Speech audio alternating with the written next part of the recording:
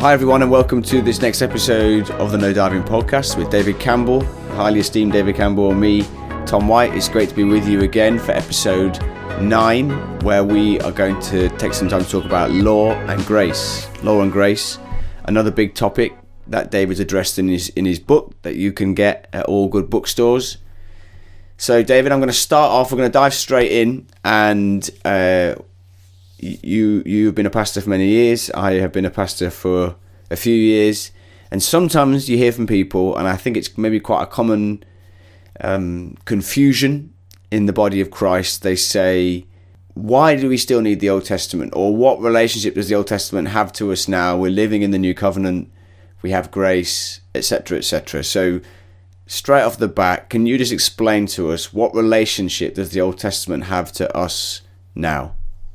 Yeah, part of the problem here is it relates to eschatology, as everything does in the end. Part of the problem, particularly in North America, is the influence of this system called dispensationalism, which is the left behind theology. And one of the aspects of dispensationalism that people may not be aware of is it says that there's a complete division between the Old Covenant and the New Covenant. There's no continuity, that the Old Covenant deals with the Jewish people and will be put back into force in the earthly millennium. And meanwhile, God has a totally separate covenant for the church, which is in force from, the Pentecost until Christ's return. Then it goes out of force, and then it returns back to the Old Covenant, rebuilding the temple and all the rest of it. So in people's mentality, in Christian circles, many people have grown up with this sort of idea that we have nothing more to do with the Old Testament, and this is all the New Testament life that we live, and so on. But the problem is that the Old and the New Testament are organically connected in the closest possible way. In the way they're connected is the idea of promise and fulfillment. So the Old Testament contains the promise, the New Testament contains the fulfillment of what is in the Old Testament. And Jesus was really clear about this. He talked about, if you really read Moses, you'd understand who I am. And he criticized the Pharisees and the teachers of the law. He criticized them for their lack of commitment to the Old Testament scriptures. He didn't criticize them for being, old covenant. You're not getting the new thing that's doing. He said, you don't obey the word of God as it's been delivered to you. You don't understand it. You don't obey it. And you do your very best to make sure nobody else gets it either. So the whole concept of the law, the giving of the law, is rooted and grounded in the idea of a legal arrangement or a treaty between a conquered king and conquered people. And God used a format of a legal treaty that was prevalent throughout the ancient Near East, so that the people of Israel, when he met with them at Mount Sinai, would have understood exactly what he was doing. He was imposing a treaty upon them. And the treaty contained certain obligations. It contained the promise of blessings if you obeyed it, curses if you disobeyed it, and a provision that if anyone messed around with any of the details in the treaty, that they were in big, big trouble. And so God gave the law, and around the law given to Moses, you have a history leading up to it in Genesis. Then you've got a history of the obedience or disobedience to the covenant in the historical books. You've got the prophets are all calling people back to obedience to the law. And even the Psalms are the worship accompaniment to, the festivals of the law. So the whole thing is built around that treaty. And then what happens in the New Testament is that treaty which was a gift of grace. That's what we have to understand. It wasn't legalistic. It was a gift of God's grace by which he separated this people for himself and made promises to them. And in the law, contained in the law, was this promise that one day something was going to happen. A descendant of David was going to come. And I know that wasn't spoken of in the Mosaic law, but even back in Genesis, you've got these prophecies. Even back to Genesis 3, you've got this prophecy of the seed of the woman bruising the head of the serpent, and you've got various other prophetic words. Abraham, for instance, and the sacrifice, God will provide a lamb. So all the way through the Old Testament, and bearing in mind that the sacrificial system as a whole is a prophetic foreshadowing of Calvary. They sacrifice the animals as a way of appeasing God's anger against sin, that in the knowledge that it was only temporary, and it was pointing forward to something that was yet to come. And so Christ comes and he fulfills. That's why he said, I didn't come to abolish the law, I came to fulfill it. So Christ comes to fulfill the law. Now, so what happens now is that the whole sacrificial system and the system of ceremonial purity, what clothes you can wear, what food you can eat, this type of thing, that was all tied in with the sacrificial system and obtaining forgiveness, through living in that way. That now is fulfilled in the cross. So therefore, and the Bible itself, if you read Hebrews 7, 8, 9, and 10, outlines specifically for us from a theological point of view, how that is now fulfilled in the cross, so that, we can eat pork now. We don't have to sacrifice a bull on the altar every Sunday morning and all this type of thing. But that still leaves the enormous residue of the moral dimension of the law. What was the heart of the law? The heart of the law wasn't sacrifice, Jesus said. The heart of the law was, you shall love the Lord your God with all your heart and soul and mind and strength, and you shall love your neighbor as yourself.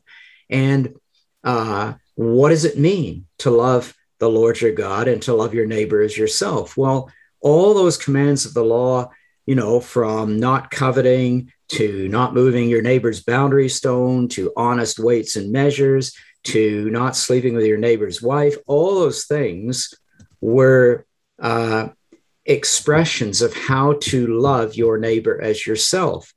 And so when Paul comes down to Romans 13, he says all the commandments of the Old Testament law are summed up in this command to love. He doesn't mean that some vague command to love is replaced all that has gone before it. What he means is that love was like a golden thread which ran through all those different commands: not moving your neighbor's boundary stone, not coveting, and caring for the widows and the orphans and all of that stuff. And the Old Testament's full of that stuff, that this was an expression of the love of God. And the difference in the new covenant is, because Paul says, now we can fulfill the righteous requirement of the law by walking in the Spirit, Romans chapter 8, verse 4.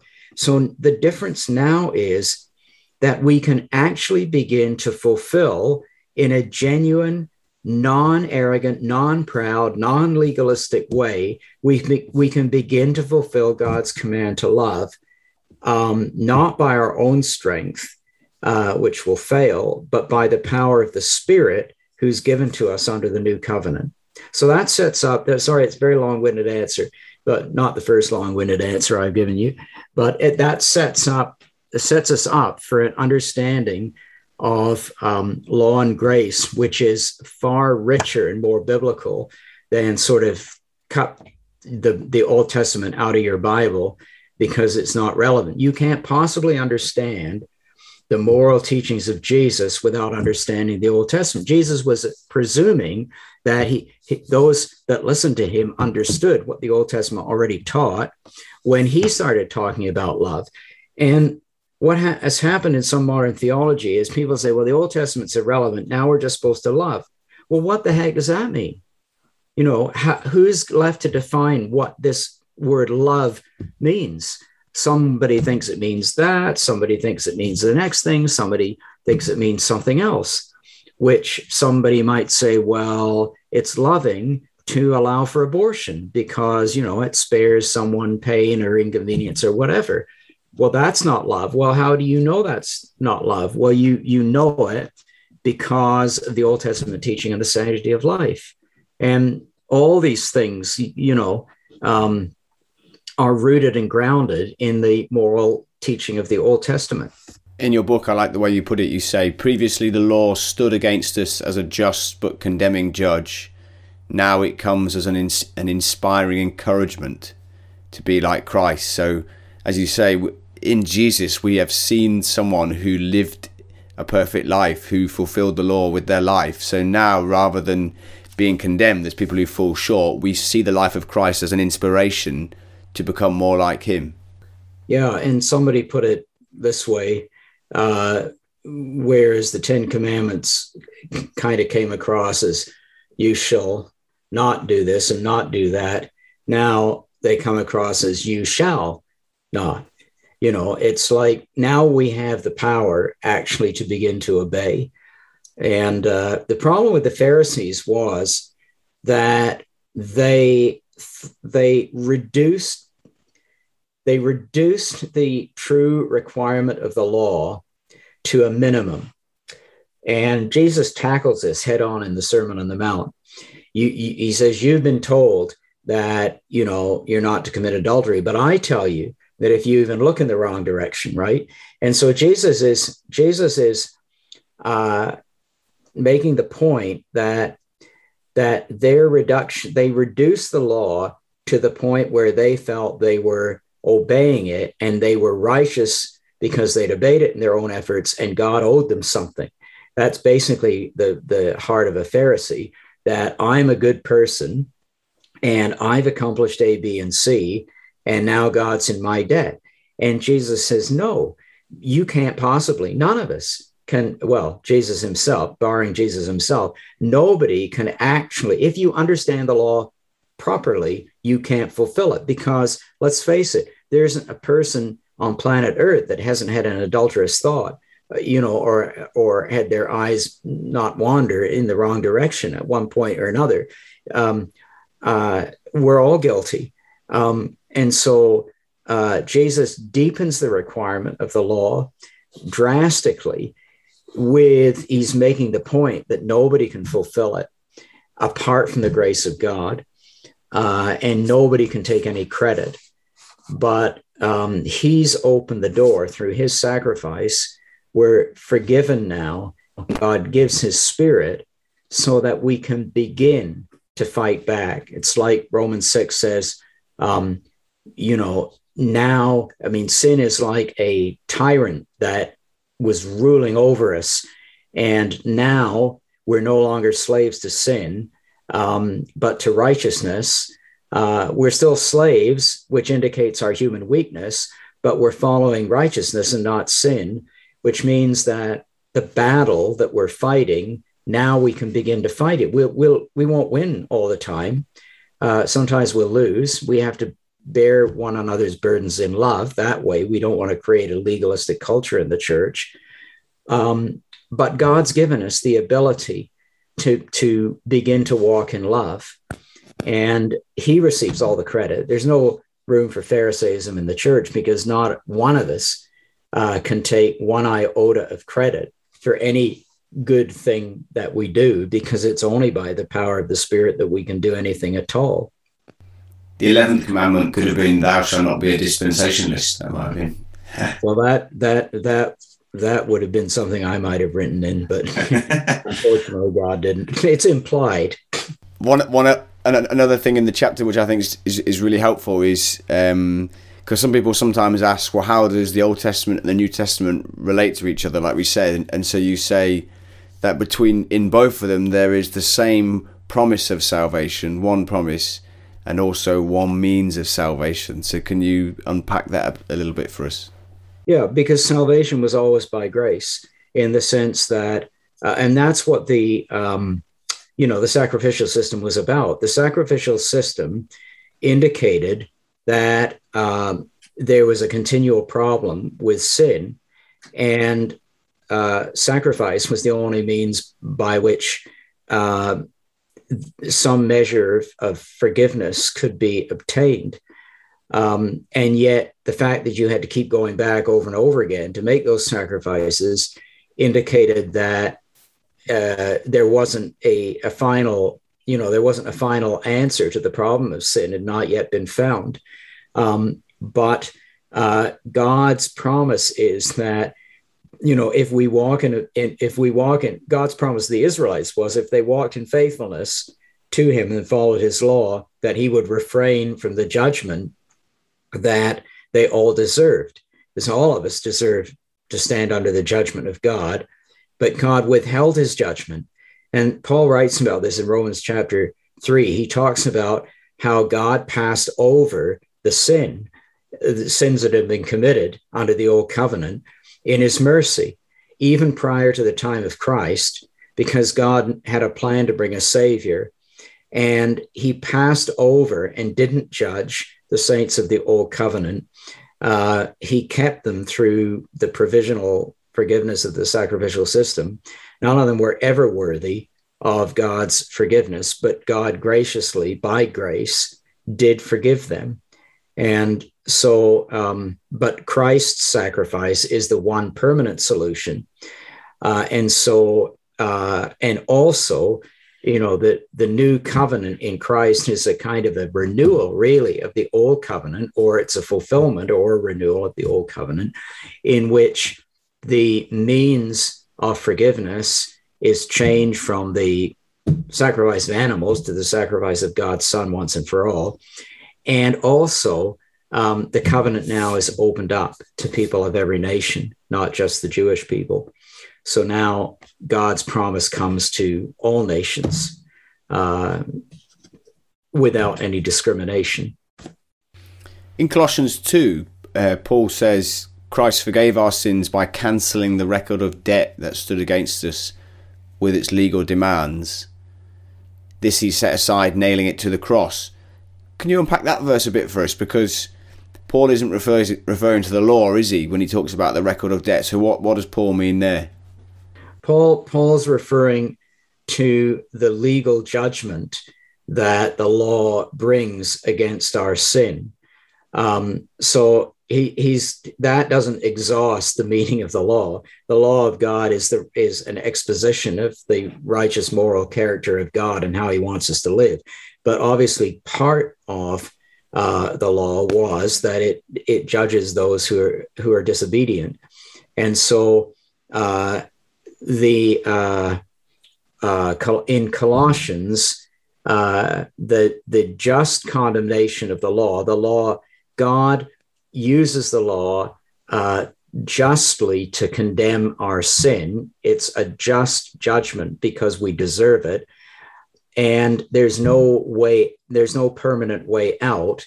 But now God sends Christ onto the cross. He takes the judgment on his shoulders. It's nailed to the cross, as Colossians says.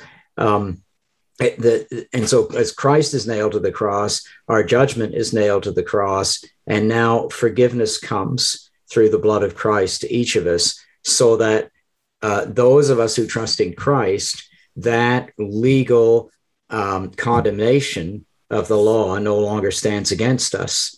And prior to that, all of humanity was under God's judgment because all have sinned and fallen short of the glory of God. And his judgment was averted only temporarily by the sacrificial system. But now he has found a permanent solution to that. So none of us needs to live under that judgment, even though we're still imperfect people. I mean, none of us is perfect. None of us will be until the Lord returns. But we are now forgiven sinners who have access to the power of the Holy Spirit. And it's the Holy Spirit who gives us the power to change. I can't change myself. I can't change my conduct in the least anymore, than if I didn't know Christ. But the difference now is that I have access to the power of the Holy Spirit, whereas before I didn't.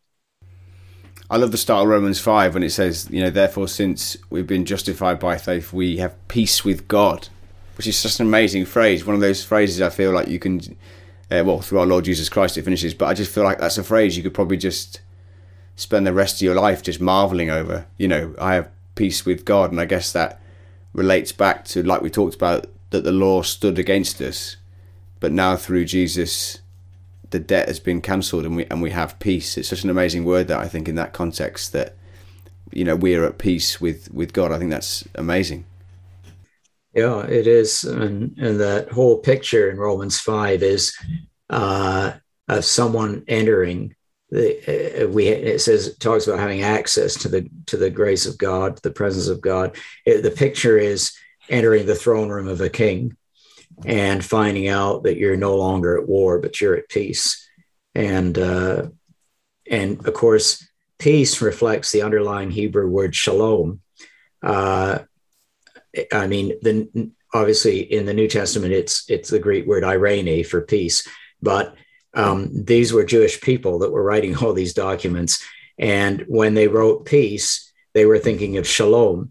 And shalom in the Old Testament is this incredible, magnificent word that speaks. It's not just sort of, well, I feel peaceful today. I'm sitting beside a running tranquil stream or something like that. It's health, it's wholeness, it's healing of body, soul, and spirit. It's healing between people. It's healing between people and God. It's a magnificent word, shalom. And that's what we have. God's brought us. It's why I think we believe in, physical healing. It's why physical healing and miracles were a manifestation of the coming of the kingdom, because Isaiah, depending on which country you're in, prophesied, the leap will lame for joy, the blind will see. And Jesus was consciously fulfilling the words of Isaiah's prophecy when he healed the lame and the blind, and brought us in. And so he brought us into shalom, because physical healing is part of shalom. And obviously our eternal reconciliation to God is more fundamental than physical healing. However, it's not right either to say, oh, well, spiritual healing is the only thing that matters, and physical healing is very low on the agenda, because actually it wasn't low on God's agenda. God is interested in spiritual healing, emotional healing, physical healing, and we're commanded to go for the lot of it. Is one of the reasons why, I credit John Wimber and the Vineyard Movement with far more profound understanding of that than a lot of other church movements have had. I love Jeremiah's letter to the exiles as well, where he invites them to seek the shalom of the city as well. So that shalom should flow out into our communities, our neighborhoods. It's not just about our holy huddle. It's about seeking the holistic peace that we talked about for everyone. And my compliments of the Vineyard, of course, to people listening are because I'm speaking to a Vineyard pastor. So there you go. Well, even if I wasn't, the Vineyard would be worthy of such compliments, I'm sure. But now I'm sure there's a decent number of pastors and leaders that listen to this. And so one thing I wanted to ask was, what advice would you give to them when they get people coming to ask them about the relationship? And do I need to read Deuteronomy? Do I need to read? Does that make sense? Like, I bet pastors have to deal with these sort of questions a lot. Should I tithe? You just need to read No Diving, and that's a bit of a trite answer. It's a smart answer, but excuse me. That's why I wrote the book, to kind of give bite-sized but with some substance to them, explanations of some of these topics, because I think that there's a lot of massive amount of confusion about law and grace. People don't have a clue what they're talking about. And I also think it's entirely possible for us to create a legalistic atmosphere in church under the new covenant, because it's not a question of the new covenant or the old covenant. Legalism is not a function of the old covenant particularly, or of the new covenant. Legalism is not a function of either covenant in God's sight. Both are covenants of grace. Legalism is a misuse of, it was a misuse by the Pharisees of the old covenant. It is a misuse of the new covenant wherever legalism occurs in the church today. And even as recently as the last time I was preaching, which was just a few days ago, I received a correction from my wife, who pointed out that, something I said in terms of an exhortation I really needed to emphasize the fact that it's only by grace and the power of the Spirit that we can live that way. So you can't just, and fortunately there was not only two, there was 3 services that day in the same church. So the second and third service, at least, I was able to explain, look, this is how God wants us to live, but I'm not just telling you do this, do that. That's moralism. That's legalism. I'm telling you to seek the power of God, because it's only by the power and the grace of God that we're able to live like that. So legalism is an attitude of the heart and mind that can be just as present in the Christian church today as it was in the Pharisees of old. It's not something that's attached to either of God's covenants, either the old or the new covenant. Well, it comes as no surprise to me that Elaine is the one keeping you on the straight and narrow, but well, she does more often than I care to admit. I'm sure there's lots of grace there. Well, we're going to wrap up. It's been great, David, to say to everyone listening that it's a really comprehensive chapter. I mean, I know you've said it's bite-sized, but you go into lots of examples in the New Testament, specifically about when Paul addresses the law, and there's lots of really interesting, stuff in there. So, Galatians 2, Corinthians 3, Ephesians 2, Colossians 2, as we mentioned it. So we really recommend reading it. But we're going to bring this episode to a close. We hope this has whetted your appetite, and we have one more to go after this, which is the church, which feels like a good one to end on, as 2 pastors chatting together. But David, thanks again for your time, and we look forward to speaking to you all again soon.